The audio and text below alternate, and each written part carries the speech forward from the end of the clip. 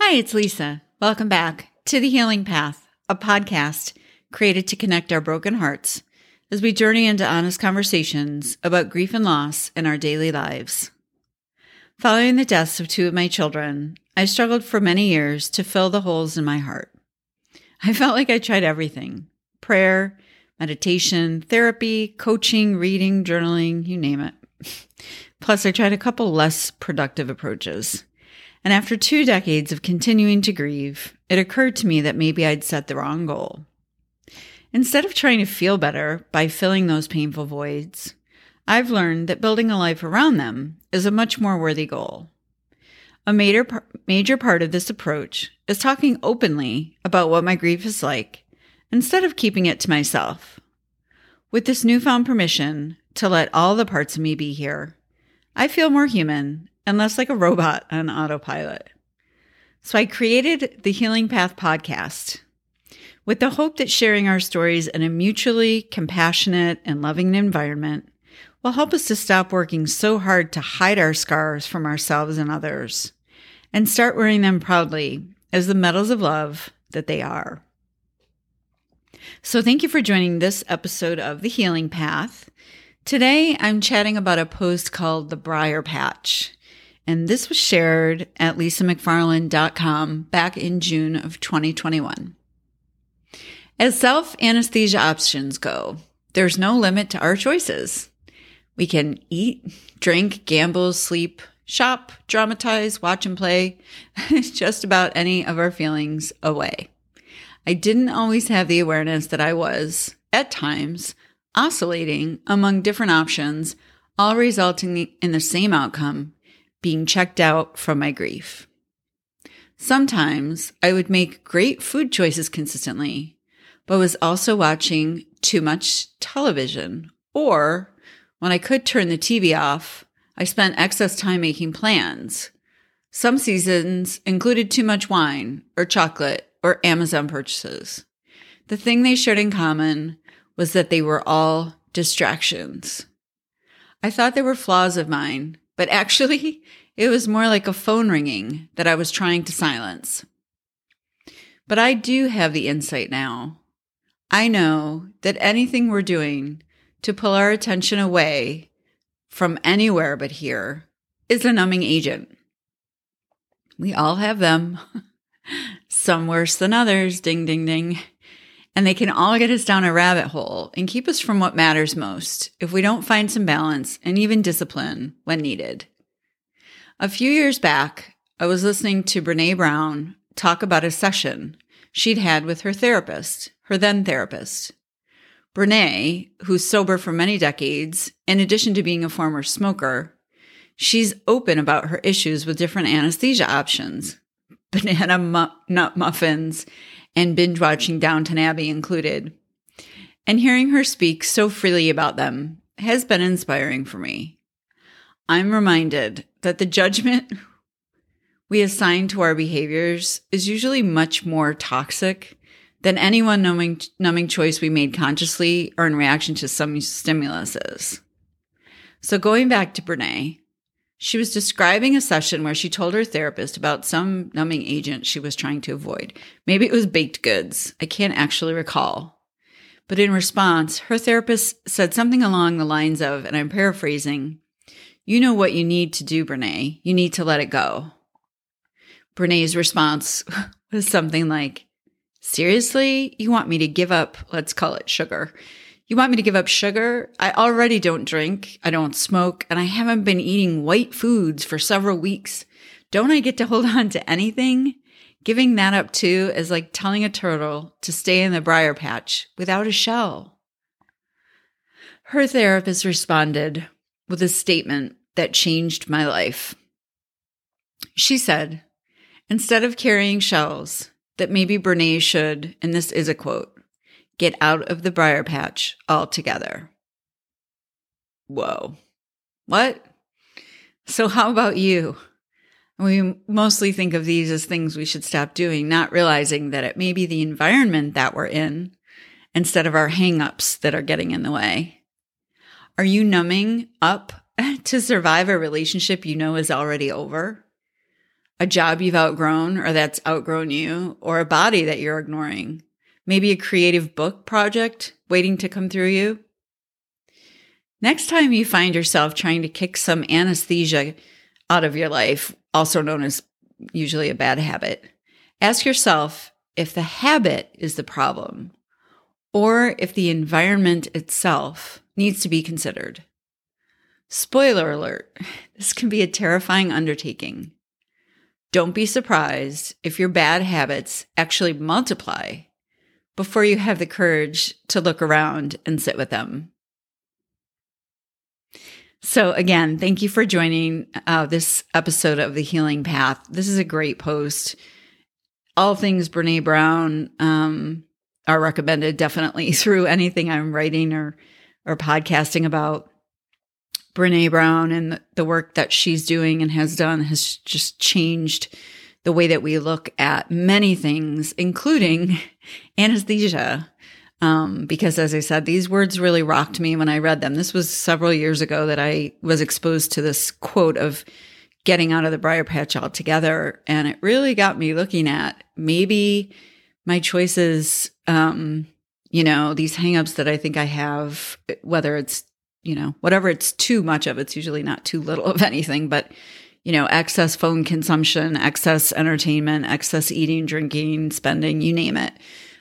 These are just distractions. And, what ends up happening for my own grief process is that I end up focusing too much on the habit and whether or not I was able to break it, or am I doing better? Am I not? Take, for example, sugar consumption. We know sugar is linked to many things, including cancer and also just Alzheimer's and the dementia. There's just so much coming out about sugar right now. So let's just agree that overconsumption of sugar is probably not a good idea.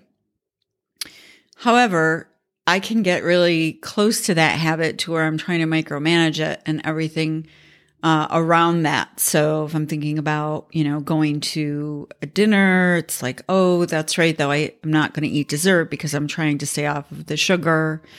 Or if it's, going to a party or some kind of reception, again, knowing that there's going to be, sweet treats everywhere, and even fresh bread at an Italian restaurant, which is essentially dietary wise the same as eating a piece of cake, less the olive oil.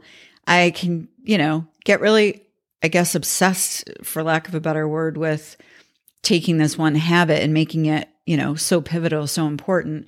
And what ends up happening is, number one, I'm always going to let myself down because eating sweet treats to me is just part of enjoying life. Balance, of course, is the key to everything, but there's no world in which I want to live that I can't enjoy the delectable foods around me, right? Including sugar, sweet things in moderation.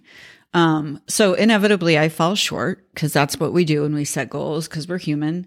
So I fall short, and then I take that opportunity to kind of beat myself up a little bit more about it. Like, oh, you have no willpower, you always do this, or you said this was important to you. And this becomes this kind of roundabout cycle that goes on again and again and again. And guess what doesn't happen in the midst of all that? What doesn't happen is I'm not sitting with my grief and I'm not being present. So ultimately, the habit itself really does serve this major purpose, which is to distract me. So what happens is I think that, I don't have any self-control, when really being able to just get so in tune and latched on to some habit I'm trying to create or just, end, becomes a way to take up my mind and my heart space so that I'm not sitting with my pain. So what I'm suggesting, what Brené suggested and her therapist so openly talked about, and this is an easy exchange to Google, by the way, or read about online, because it's kind of famous or infamous, but, we get back to this idea of, you want me to be in the briar patch without a shell. And I never really thought of my life as being part of a briar patch or being that I was actually in a briar patch. But when I started looking at all the ways that I was numbing, I realized, that a lot of us are in briar patches, or in, you can be in a briar patch in your professional life and have zen at home, or you can have a rough, something going on in your home, but you're really excelling professionally, or maybe you're volunteering and that's something that you have a love for. But I guess my point is we can really just miss out on the opportunity to bring grief to the party, which I know doesn't sound like a good idea, but if we lock the door and don't include our grief, then what I always say is if I don't handle my grief, then my grief handles me. So in looking at this bigger picture, it's interesting, and this is one of the reasons I love doing this kind of work, is that grief is such a doorway and such an access point, entry point into different ways of thinking and different consciousness. And without it, I'm not saying any of us want to go find, heartbreak, and none of us want to bury our children. I can absolutely confirm that without hesitation. But having said that, when these things happen, we really do gain access into not just the grief part of us, but the whole part of us. And so what that felt like, or what that showed up like for me in my own life several years ago was, not only have I not talked about my children dying, but I've got some other things, areas in my life, other rooms that need, doors opened and windows opened and dusting and cleaning out. You really can, by making that place for your grief, you really can really let that overflow into other parts of your life that you just wouldn't expect it. But it's like a post I wrote several months ago, which was basically, when we start telling the truth about grief, surprisingly, we start telling the truth about a lot of things. And I go back to Martha Beck's great book that's out now for about a year, a little bit more, The Way of Integrity. And she just talks about, radical truth telling and all the different ways that we're not telling the truth. And so just to even challenge ourselves with a day where we just tell the truth. It's not the easiest thing. Because that means even if it's going to make someone else uncomfortable, or even if we know that the other person won't know what to say, or, that we have to actually show up as who we are. So if you haven't picked up that book, it's a great one. She's also got a great podcast.